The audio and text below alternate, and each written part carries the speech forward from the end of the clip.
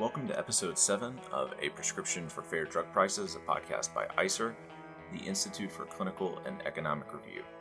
My name is Jason Crowell and I'm your host, and I'm joined by Steve Pearson, president of ICER. In this week's episode, we'll be discussing some of the other benefits a drug can provide when determining its value and initial price, as well as why context matters when we think about the fair price for a drug.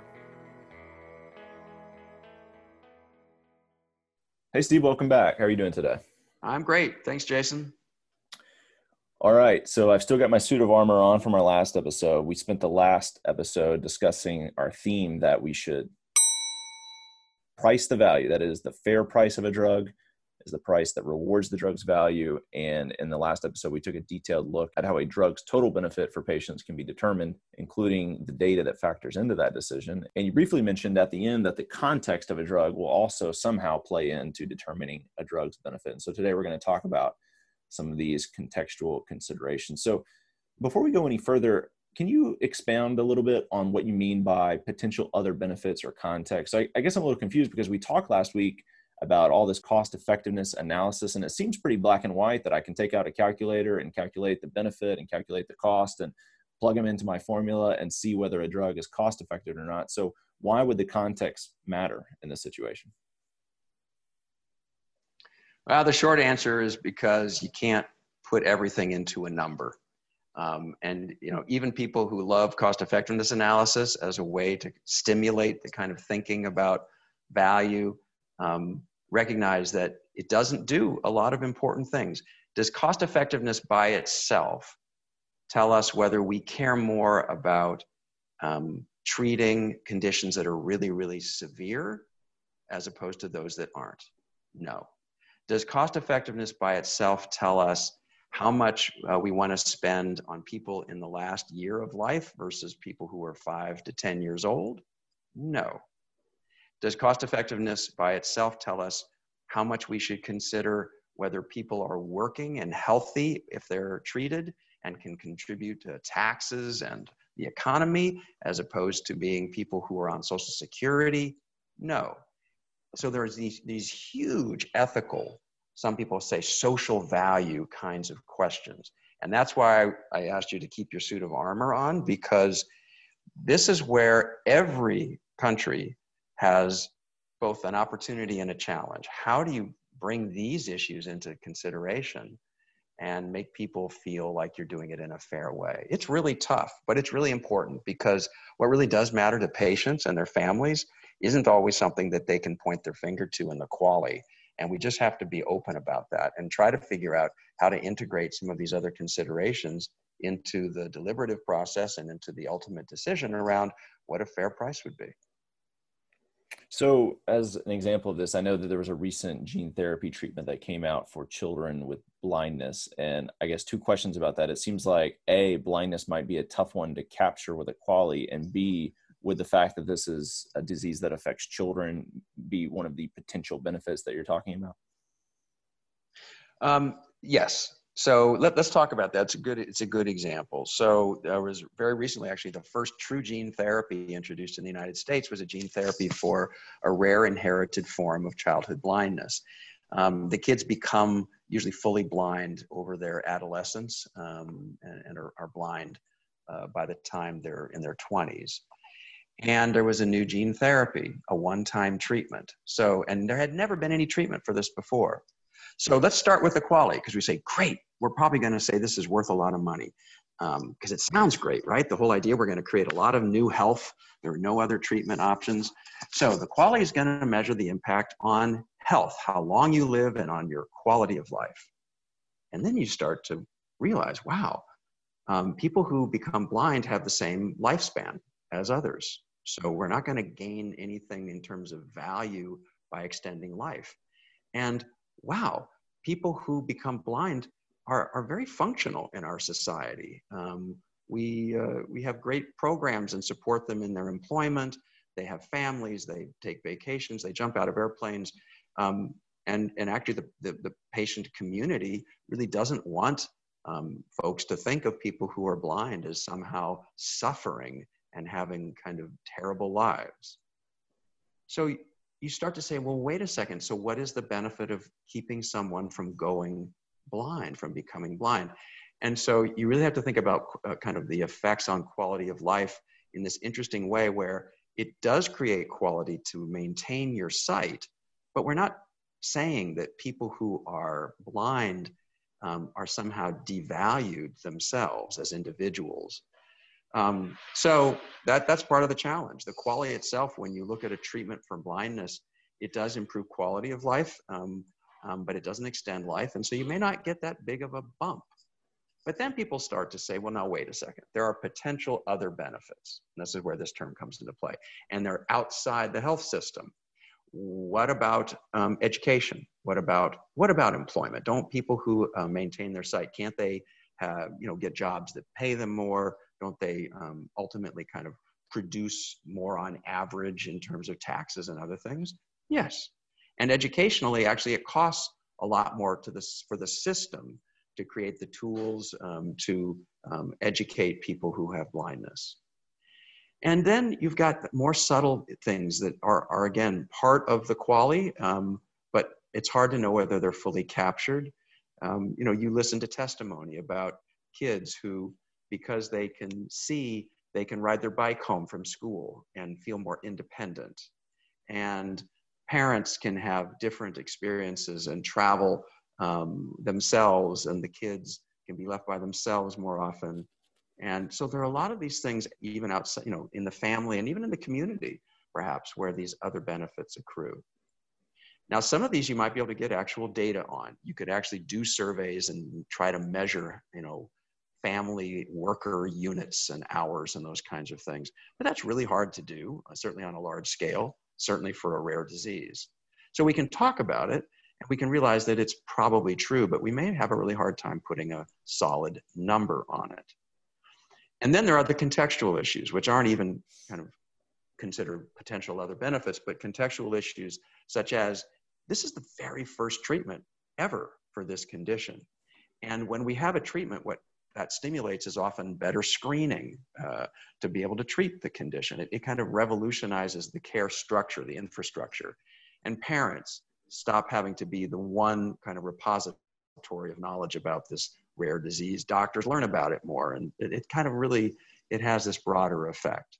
So those are contextual issues that, again, people want often to talk about as an important piece of value, that the quality itself, which is good at what it does, but doesn't capture some of these, if you will, broader or kind of additional things. So we'll talk later probably about what you do with that. How do you, if you aren't going to use it as a number, what do you do with it when you're trying to think about a fair price? But that's the basic idea, that we want to at least be aware and hopefully more transparent and consistent in considering these other benefits, because sometimes they may actually not be in the wheelhouse of a payer. An insurer may not really feel like it's their job to worry about educational kind of benefits of a treatment. They may not really think it's my job to pay more for something that helps people work more. That's not maybe that they just don't view that as their job. But maybe we as a society want to send a signal that it should be part of the price, because it's what society thinks on a broader scale should be considered as an important feature of value. Steve, addressing racism and racial disparities has really been one of the major headlines in our country this year. So is there a way to fit those ideas into kind of other contextual considerations when thinking about a drug's benefit?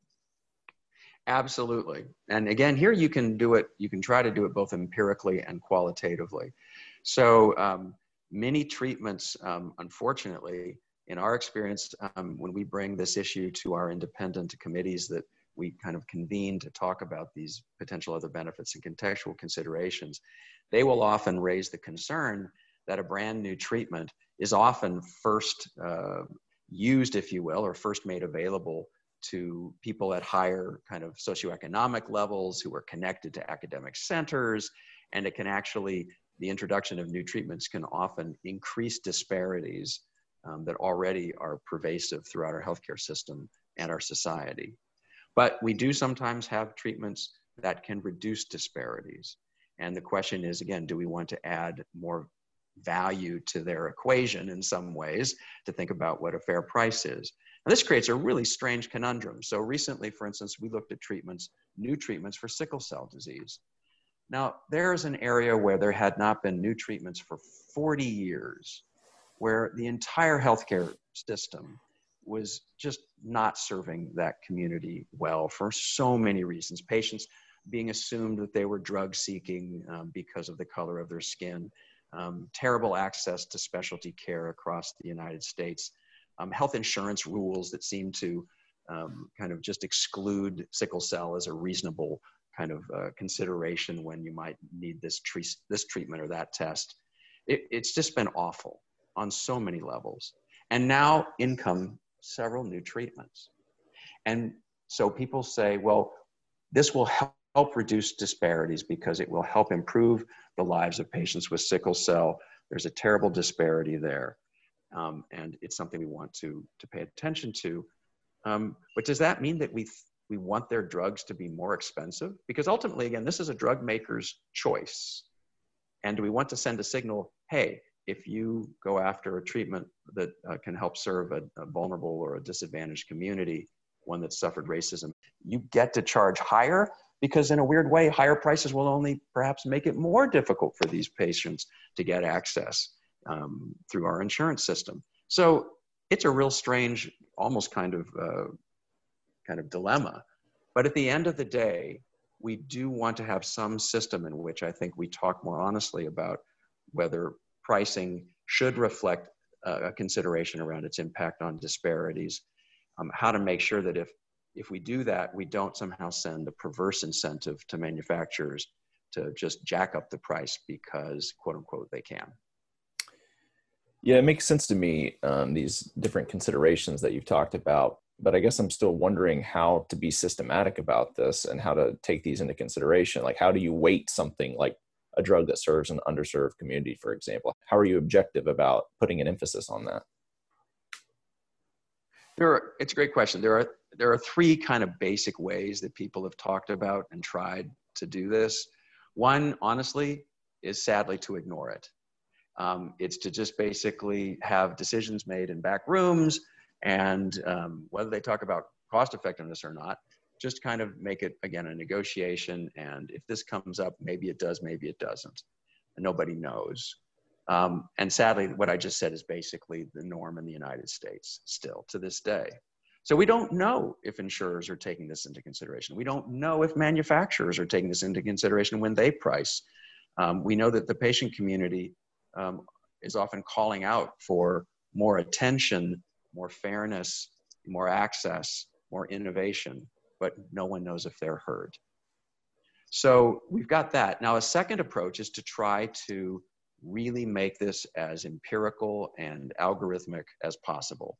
So some researchers have tried to say, we're going to take 20 different potential ethical and other benefit kind of considerations, and we're going to put a number on each of those and try to factor that in mathematically to the decision.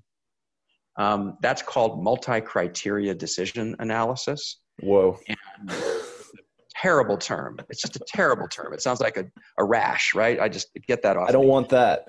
I don't want that. Keep your suit of armor on. Defend yourself. No, but seriously, the idea is valid. The idea is let's be consistent. Let's be transparent. Let's try to be fair by putting a number on things so that we treat it the same across different types of drugs and situations. That all kind of makes sense. The problem is that these social and ethical issues are not mutually exclusive. So, for instance, a really severe disease often does equal a disease of children, does often equal the first time we have a treatment for that disease. So it all kind of connects sometimes. And if you try to put numbers on it, sometimes it just makes the water even muddier, and people will be more confused about how we're making a decision. So a third way is to kind of split the difference, and it's to say, hey, let's get these issues on the table. Let's have a checklist even where we have to talk about them and be clear about what we're doing with them. And let's use cost effectiveness as a foundation. But again, maybe we use a range, or you can think of it as a slider almost on a cost effectiveness kind of axis. And you can say, we might have some reasons that we think we have more value here than cost effectiveness captures. So let's just dial up the value-based price, if you will, a bit within a range. And again, is that going to be perfectly consistent? Is it going to be fair to everybody in their way of looking at it? Maybe not. But I think by being more consistent about talking about it, by, again, kind of talking about how much we would add or not add or subtract, I think we get pretty far down the road to the consistency and transparency that we need. And we take these issues and we make sure that they're not just buried somewhere, if at all, discussed. And we bring them into the public domain where patients can have their voices heard, where insurers can be at the table, where manufacturers can hear it. I think that's been one of the things that's been really missing in the United States, is a way to have this kind of conversation, as difficult as it can be sometimes, more transparently. So the simple answer, I think, towards approaches are 1, 2, or 3. Bury it, make it mathematical, or something in the middle where we try to have the benefits of consistency without the straitjacket of a mathematical approach. And in our experience, it's that third approach that is the best for making these issues tangible and have an impact on the thinking of insurers and others. Yeah, I can see how not burying them, but putting them on the table and shining a light on them and being transparent about it, why that would be important. But I guess, and this isn't really a question, it's more of a comment, that I guess I think about this and I can imagine that this is an extremely debatable idea, because it's easy to imagine other societies where, for example, a drug that presents a new mechanism of action, or a drug that is going to help an underserved community or help children, maybe that would be more or less rewarded than, say, in our society. And I can just imagine there being a lot of debate about how much to reward or not reward different characteristics like that. You're right. And being with that insight, I think you would be an excellent politician, because politicians recognize this. Transparency sounds all good to people from the ethics community, to patient groups, et cetera. Transparency sometimes, or often, is a double-edged sword to a politician. Muddling through without, kind of real rationales being given is one way not to get strung up by people who think you've done it wrong. So, and what is right? There is no right here. It could be that some societies really, really, really want to give more resources to its elderly population or to its young, healthy working population, and they make a societal value judgment that they want to consider that a contextual issue to weight the pricing of things. We as a society, we don't take very easily to the idea, first of all, that we have one view on these things as a country, right? We're not that together on a lot of different issues, much less some of these deeper ethical values. And two, again, for a politician or for a structure of care to kind of take this on can be somewhat threatening. But I still think it's the hard work that we need to do. Again, what we do at ICER is we start at that 100,000 per QALY threshold that we talked about before, which is our best guess of a kind of the ceiling price already that you can pay without doing more harm than good. But we do create a range that goes up to 150,000 per QALY. And in a sense, within that range of prices that we show, we hope that people will talk about these other potential benefits and contextual considerations and feel like that might be a reasonable range within which, again, to kind of push the needle up or down. You can go down below 100,000 too. I mean, there are some health systems, some reasons for which we would want to spend less than that, especially if it's a huge patient population that needs treatment in a hurry, like during a pandemic. But, for steady state situations, presenting a range of pricing options is a good way to start to stimulate, again, the conversation that can then weave in these different considerations that can be so contentious.